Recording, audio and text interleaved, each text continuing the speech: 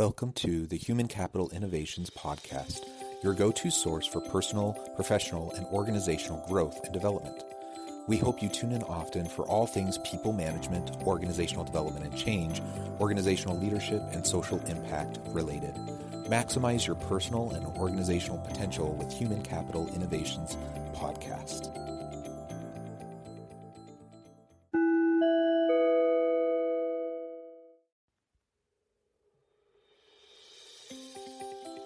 Welcome to the Human Capital Innovations Podcast. In this HCI podcast episode, I talk with Bill Lyons about transformational HR as an investment in our people and organizational culture.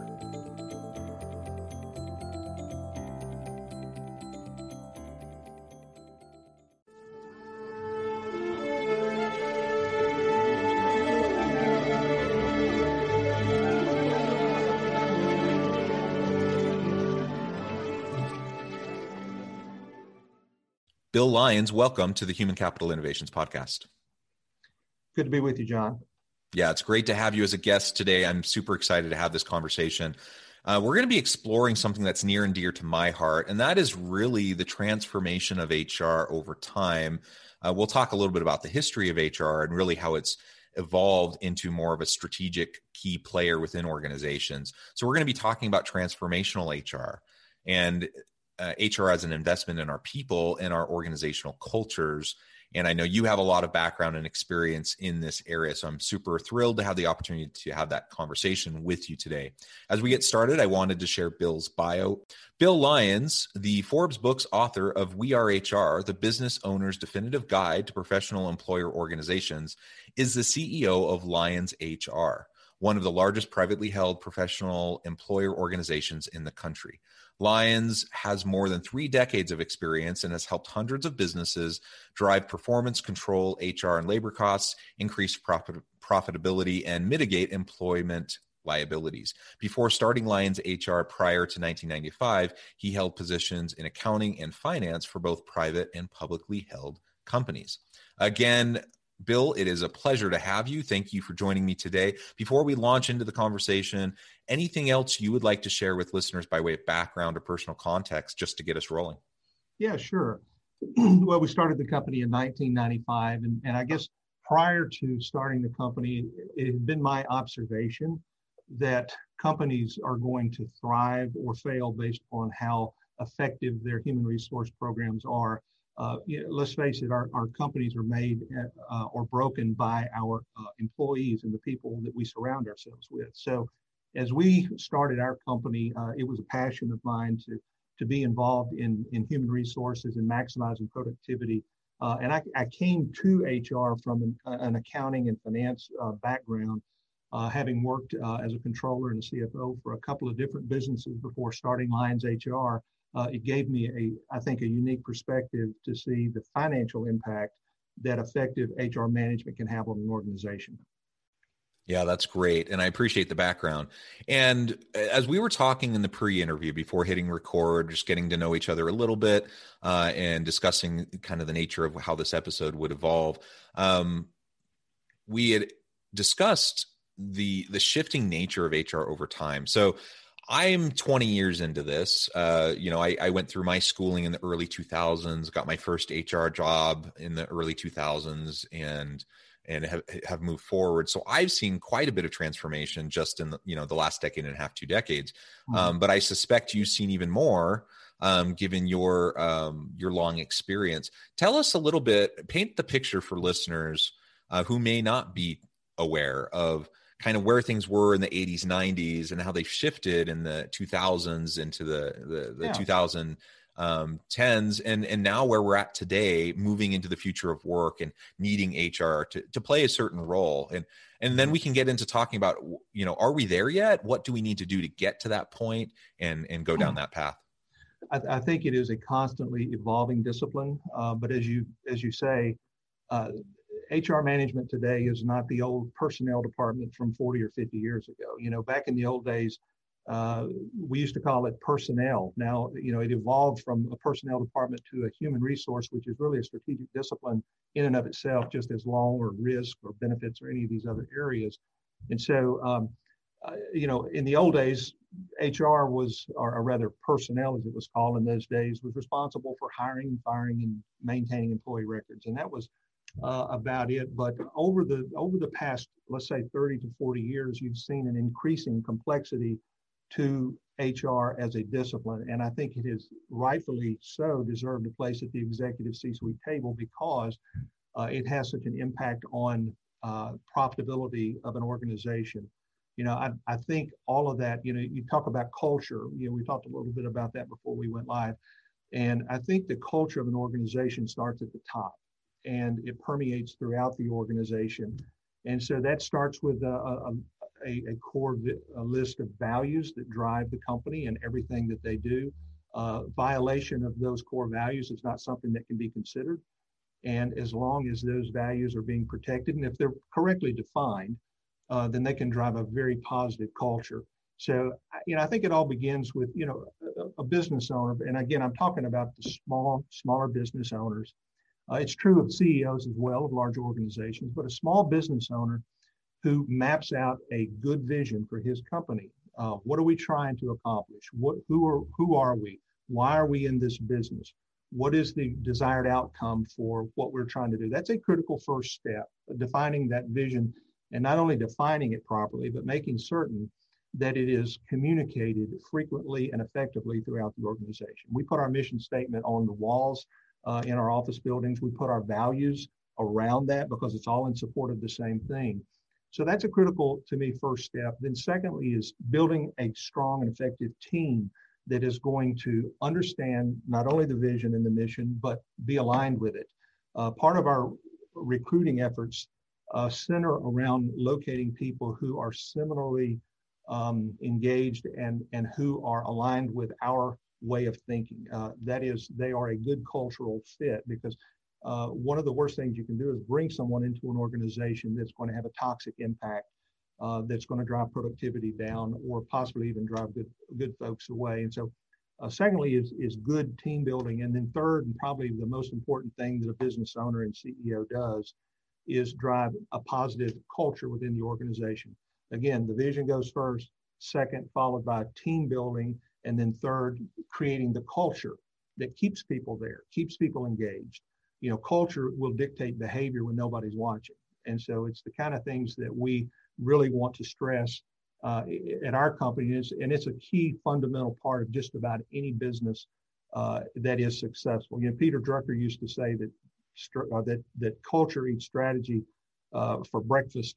I think he's the one that coined that phrase several years ago. And the idea behind that is that if you have the right culture in place, good people are going to find a way to solve just about any problem that you find yourself in. And so it's a key part of any successful business to make it a strategic initiative, because culture is going to develop no matter what. So if you don't make it a strategic initiative, then it's going to develop on its own. And it's not likely to be what you want it to be if it develops on its own. So you have to make it a priority. And that's part of, my daily responsibility. I ask myself all the time, what can I do to make this company a better place to work? What can I do to make this the best job my employees have ever had, so they never want to go anywhere else? Because we all know the cost of turnover is huge. Society of Human Resource Management estimates the cost of a single employee turnover to be between 6 and 9 months of that person's salary. So if you take a $60,000 per year person, for example, that's $5,000 a month. You lose that person, it costs you between $30,000 and $45,000 just in the cost of replacing that person, not counting the cost of lost productivity, not counting the cost associated with morale and the disruption of the business that person's departure creates. And so when you think about that, it just makes a lot of sense for you to focus on culture, retaining your people, getting the right people in the right roles to begin with, but then fostering the type of culture that's going to make them happy and productive. Yeah. Happy employees are going to create profitable companies. Yeah, well, there's so much you said there that I love. And I think we are two peas in a pod in terms of our framing and understanding of the importance of people issues within organization. I appreciate as well your background in talking about the runway for HR as a discipline, as a functional area within a business, a successful business. And it did start as something very, very different than what it is today. And I think about the difference between transactional HR, those are the things you talked about in the early personnel departments. And some of that still has to occur, but largely a lot of those transactional pieces, we have HR information systems and other technologies that can do a lot of that and manage a lot of that for organizations. What we've seen, though, over time is that HR has become more, well, I should say successful HR, meaningful and impactful HR has become more strategic in nature. It's become what we often call or refer to as transformational HR. In that approach, we're focusing on exactly the types of issues you were just describing within the organization. So it's not just enough to be the ones, making sure everyone fills out their I-9 correctly and everyone, does, checks the box for employee onboarding and, you do all these things. Those things are still important. We still need to make sure those things happen, but HR can and should be so much more than that. And it comes back to the values and establishing a clear strategic vision for the organization, the values that support it, building the team, moving into all the other aspects that you were just discussing. And it's not easy to do. And that's why so many organizations, especially smaller to mid-sized organizations, they tend to still kind of have a mindset around HR as this personnel function as opposed to this strategic player. And so I think that's a huge opportunity as we move further into this decade, as we get post-COVID, that we have an opportunity to reinvest in HR as a transformational function that allows us to invest in our people in a way that we can get the most out of them. That's good for our people. That's good for the organization because we're empowering our people to be their best selves, to develop their skills and competencies and capabilities. Ultimately, that's good for them in their career, but it also helps our teams to be stronger, more innovative, more productive, and is a win-win all the way around.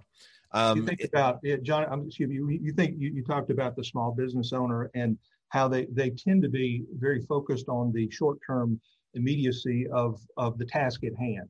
That is expense management and staying out of trouble. I want to comply with the laws and the regulations that I have to be responsible for, whether that's strategic in nature or that's just trying to be protected and defensive in nature. They're focused on that, and they're focused on the immediate expenses that are staring them in the face. What is my cost for my health insurance renewal? How much am I paying for workers' compensation insurance? What's my state unemployment tax rate? These are the immediate things. And so the important thing is to get business owners to realize the exponential value that comes with expanding their view, not only of those short-term expense items, but thinking about the strategic areas in which HR can drive profitability. I look at a well-crafted HR strategy as falling into really 4 key areas, which I think are important to understand. Number one is asset protection, making sure that you're not violating any DOL laws, making sure that your job descriptions are accurate and compliant, making sure that your handbooks are up to date and current and don't violate any current laws. We all know that the employment laws evolve, they change. There are new regulations being issued by the Department of Labor on a very regular basis. So asset protection, all the things that you do to make sure that your company is protected from litigation, is in a defendable position if something were to happen, is key. Second is expense management, the things that we as HR professionals have to spend money on in order to just be in HR. Process and payroll, we have to do that. We have to provide workers' comp insurance. What are our premiums going to cost us this year? We have to provide some form of benefit plans the best we can for the lowest premium. Those are the short-term expenses, and those are 2 areas that most small business owners focus their attention on. So let's expand that, and let's think about a 3rd and 4th category.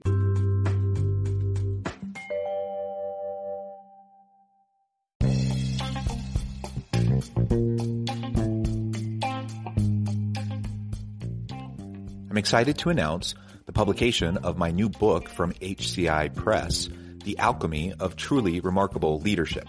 ordinary, everyday actions that produce extraordinary results. Consider how the nature of work has shifted over the past 50 years. With increased globalization, rapid technological advancement, and the shift in economic composition, the average job of today looks very different than the average job of 50 years ago. What will the jobs and organizations of tomorrow look like? Moreover, what does this all mean for organizational leaders? What are the core competencies and capabilities of organizations and their leadership that are prepared for continued disruption and geopolitical and socioeconomic shifts? Regardless of what the future holds, increasingly, leaders need to be socially minded, data-driven, decisive, champions of talent, and disruptors of the traditional notions of leadership, teams, organizations, and work. The alchemy of truly remarkable leadership will help you to explore your own leadership competencies and capabilities and consider ways to apply and implement them into your workplace and personal life.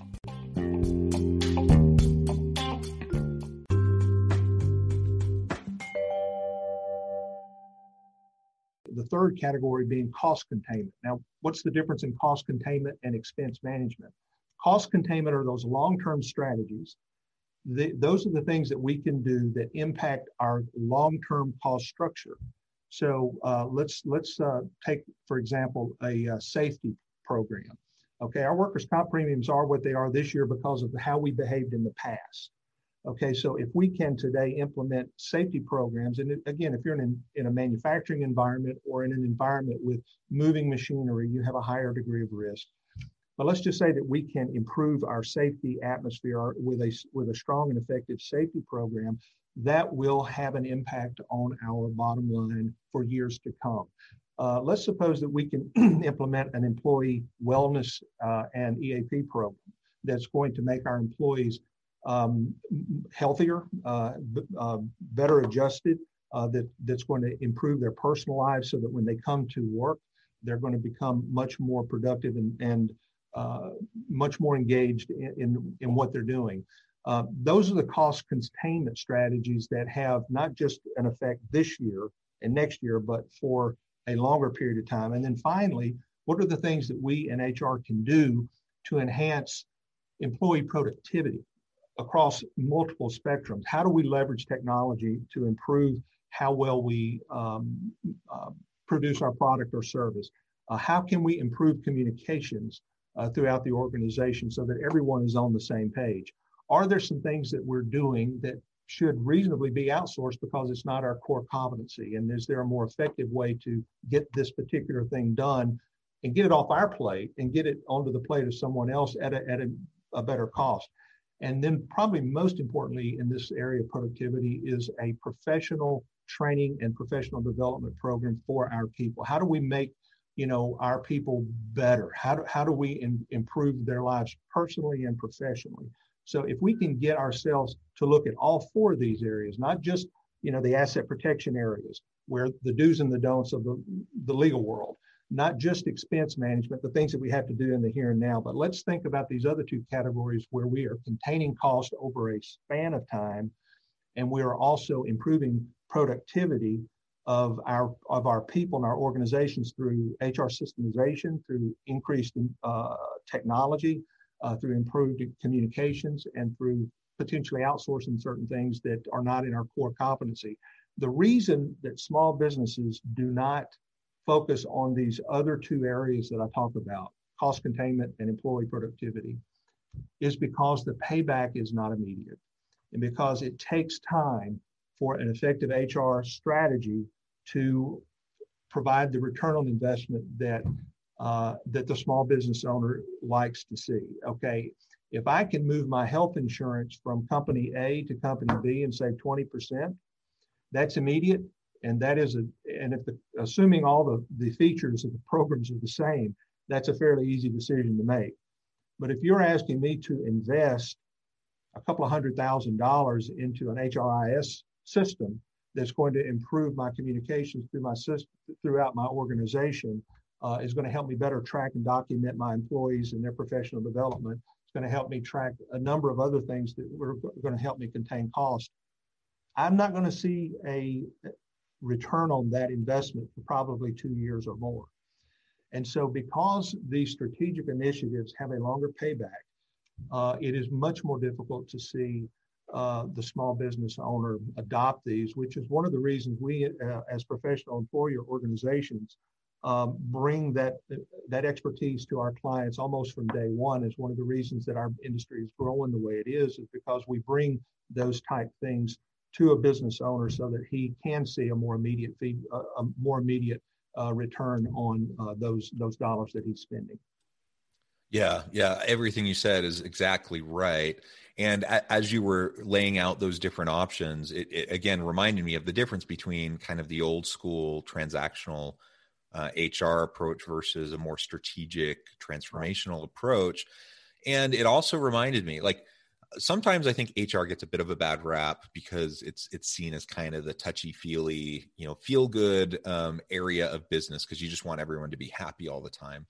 And while there's absolutely a human case to be made for everything we're talking about in terms of investing in your people, valuing and respecting and honoring the dignity of each individual employee in the organization, there's a clear human case to be made for all of that. But we can boil it down to a very clear business case as well. They go hand in hand. They're not mutually exclusive. So we can do right by our people. We can treat them well with dignity and respect, value them, show them that they mean something to the organization, which will increase engagement and retention and all of those sorts of things, while also remembering that return on investment is very important in making business decisions. And ultimately, we want to have evidence that not only can we see, short-term gains from these investments, but also, like you said, there will be long-term positive ramifications of what we're doing if we can sustain them and see them through. And that's the piece that a lot of times small to medium-sized businesses or even large companies that just kind of have people in leadership positions that are kind of old school in their thinking. That's one of the reasons why we see this hesitancy of many organizations to really embrace the real potential and possibilities that strategic HR has as a functional area, as a discipline for them. You just laid out several other types of benefits that can help with this cost containment approach. I'm wondering what you also see as other trends in the types of benefits employees are wanting to see, expecting to see as we move further, particularly post-pandemic, as we move further into this decade. The workplace is evolving. It always has, always will. And as we see more baby boomers retire and the emergence of Gen X and millennials into the workplace, they have a different value system in terms of what they're looking for in their careers. My parents' generation used to go to work for one company and maybe work there for 40 years and retire.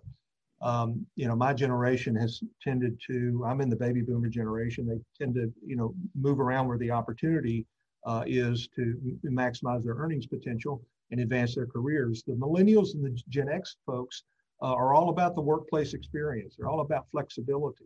They're very tech savvy. They're very much interested in what's the latest trend that's coming down the pike.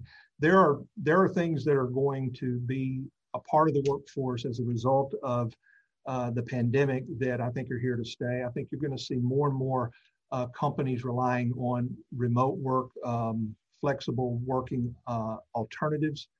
Particularly as competition for skilled labor positions becomes more and more intense. I think those employees who value their independence and being able to work remotely, either part of a team or being able to work remotely, I think those are trends that are likely to continue. The other kind of benefits you're seeing are reliance on things like employee assistance programs. You're seeing an increase in those type things because with the pandemic has brought with it a lot of personal stress. It's brought with it a lot of things that affect our folks psychologically, and companies are implementing programs to help combat that. Help them deal with financial struggles in their personal life, helping them deal with maybe a legal issue that has cropped up in their life as a result of being out of work or being quarantined for an extended period of time. We've unfortunately had, seen an increase in addiction issues and people needing substance abuse counseling, not necessarily as a result of the pandemic, although the pandemic has seen an increase in those type statistics. But I think companies looking at the overall well-being of their people, not just the well-being from the time they get to the workplace to the time they leave, but their entire lives, I think is a trend that's likely to continue. The increased utilization of technology over the last year has been something that has really fascinated me. You have seen the digitization of our society that has been increased by 5 years, probably because of what we've gone through with the pandemic. Before the pandemic, we had video conferencing capabilities, but we relied on it almost exclusively during about a 4-month period of time when we were all scattered and working from home. And now it's become a part of our everyday working style. And in fact, sometimes we prefer the video conferencing technology that's available. And I think even smaller companies are beginning to rely some on that, not only to communicate with their employees, but with their customers. The entire sales and marketing approach to growing a business, particularly in service businesses, has changed because of the lack of person-to-person interaction that we're seeing. And I think how long did it take you to get used to wearing a mask? I mean, that was a very odd thing for us to introduce in our lives. And now it's very common to see everyone wearing a mask when you're out. And I think some of these other things will become more mainstream as time moves on. I'm asked the question often about, what is normal going to look like? I don't know that anybody can truly answer that. I think that is a dynamic that is in transition as we speak. And hopefully when we get beyond all of the mandates and the restrictions are lifted, that will come into focus for us. But, right now, I think there are some trends that are emerging and we see those, but there are some other things that we probably can't know until we get a little bit further down the road. Yeah, absolutely. We don't have a crystal ball. We can see some trends, and we can, I think, reasonably predict how things will at least be in the immediate future following, things loosening up a bit. And I agree with your assessment. Bill, it has been a real pleasure talking with you. The time has flown by. I really appreciate all of the insights you've shared with the listeners today. Before we close, I wanted to give you a chance to share with listeners how they can get connected with you, find out more about your recent book, and anything else you would like to say by way of just wrapping up the episode. Okay, great. Thank you. I've just completed my first book, and it is entitled We Are HR, the Small Business Owner's Definitive Guide to Professional Employer Organizations. Lyons HR is a professional employer organization, or PEO, and I do believe there is a tremendous value that is provided to clients through a PEO relationship, and that's described and dissected in great detail within the book. It can be purchased on Amazon, and I would encourage anybody who's ever been curious about PEOs, or if you've ever thought, is there a better way to manage my human resource responsibilities and get all of this stuff off of my plate and outsource that to a team of experts who know what they're doing in this area. If you've ever wondered if that's for you, I would recommend reading the book. It's a very light read. You can probably get through it in about 3 hours if you sit and read steadily right through it. And I think it does educate and inform, and I hope that people will take an opportunity to look at it. My website is billjlyons.com, and my company is Lyons HR. We're at lyonshr.com, and I would invite anybody who's curious about PEOs or wondering how they might be able to improve efficiencies within their workplace to give us a look. Wonderful. Thank you, Bill. It has been a pleasure. I include listeners to reach out, get connected with Bill, find out more about what his organization can do for you, and check out his book. And as always, I hope everyone can stay healthy and safe, that you can find meaning and purpose at work each and every day. And I hope you all have a great week.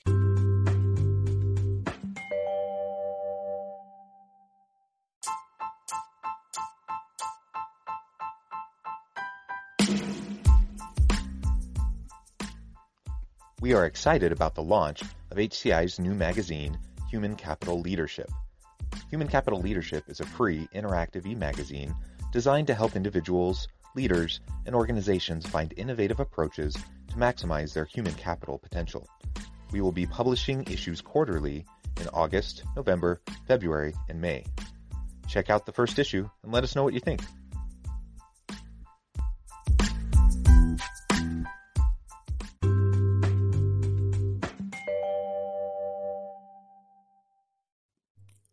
Thanks again for joining us for this episode of the Human Capital Innovations Podcast. I hope you stay healthy and safe and that you have a great week.